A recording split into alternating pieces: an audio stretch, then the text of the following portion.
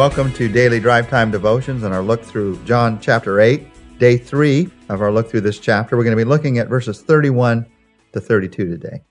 You want to experience genuine freedom in your life? Who wouldn't? You want to experience freedom from guilt or bitterness or sinful habits or depression or lack of confidence, freedom to be the person that God created you to be. Everybody wants to experience genuine freedom. Jesus talks about freedom in verses 31 and 32. To the Jews who had believed him. Remember yesterday we ended with many believed in him. And so to those Jews who had believed him, Jesus said, if you hold to my teaching, you are really my disciples. And then you will know the truth, and the truth will set you free. There's the familiarity of those verses. You will know the truth, and the truth will set you free. Extremely familiar phrase from the book of John. You hear it again and again. You hear it so many times, you mishear it. I was just studying through this recently. The truth will set you free. Just to see the misuse of this. I saw this phrase, the truth will set you free, being used in a magazine by someone in the modern Nazi party. I saw it used in exchanges between administrators and reporters, in discussions about White House documents. I saw it in discussions about the environment in the Atlantic. I saw it in discussions about relationships and marriage. I saw it in discussions of the impact of different historical figures. I saw it in science fiction writers and what they had to say about their science fiction. Everybody uses this phrase. And many times we misunderstand this phrase. This is one of the most familiar phrases in the Bible. The truth will set you free. It's also one of the most misunderstood truths in the Bible. As Jesus talks about freedom here, this powerful change reaction that he wants to work into our lives, as he talks about freedom, I want you to notice the order. I pray that through this focus on verses 31 and 32 today, that you will never think of the truth will set you free the same again, that you'll have a different idea about what this truth is all about. Notice the reaction that God wants to have happen in our lives and the order of it.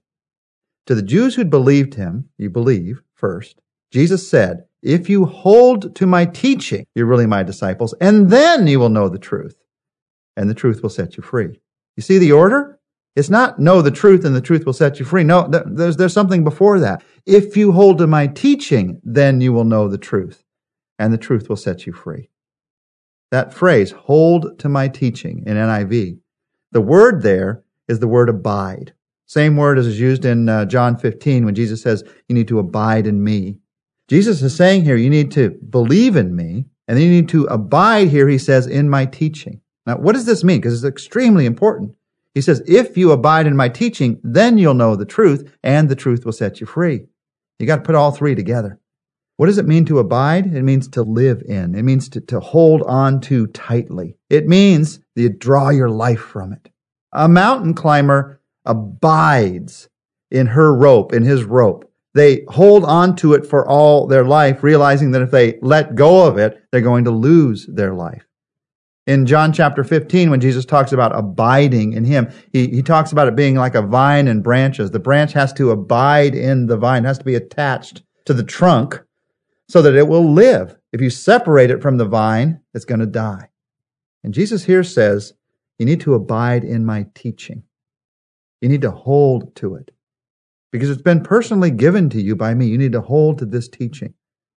You see what he's saying here? It's extremely important. Don't just read the Bible. Abide in the Word. There is a big difference. You can read the Bible. You can get to know the truth of the Bible better and better, know the facts and figures of what happened. But Jesus says that's not what changes your life. That's not what sets you free. What sets you free is when you abide in the teaching of God's Word, when you hold on to it for all your life, realizing that it is your life, and if you let go of it, you're going to lose the life that Jesus came to give you. You're going to lose the abundant life that he came to give you on this earth, or if you never abided in it in the first place, you're going to lose the eternal life that he came to give us. Big difference between reading the Bible and abiding in the Word. And when you do that, when you do what Jesus says here, when you hold to my teaching, you draw your life from it, then he says, you will know the truth. Now, usually we emphasize the word truth when we talk about this. You will know the truth, and the truth will set you free. But really the most important word here is the word know. You will know the truth. What's the use of the truth if I don't know it? Now, there are some things that we all need to know, and those come from abiding in his word. But the word know here is not just intellectual knowledge. It is a relational connection. It is a convincing of the heart that changes your life. We all know, you probably know, people who have a lot of facts and figures about the Bible in their mind, but they're not changed one bit. I've always wondered, how does that happen? I mean, you go into a church, and sometimes the people who know the Bible the best, who can recite chapter and verse better than anybody else, are the most ornery, grumpy, complaining people in the entire church. How does that happen?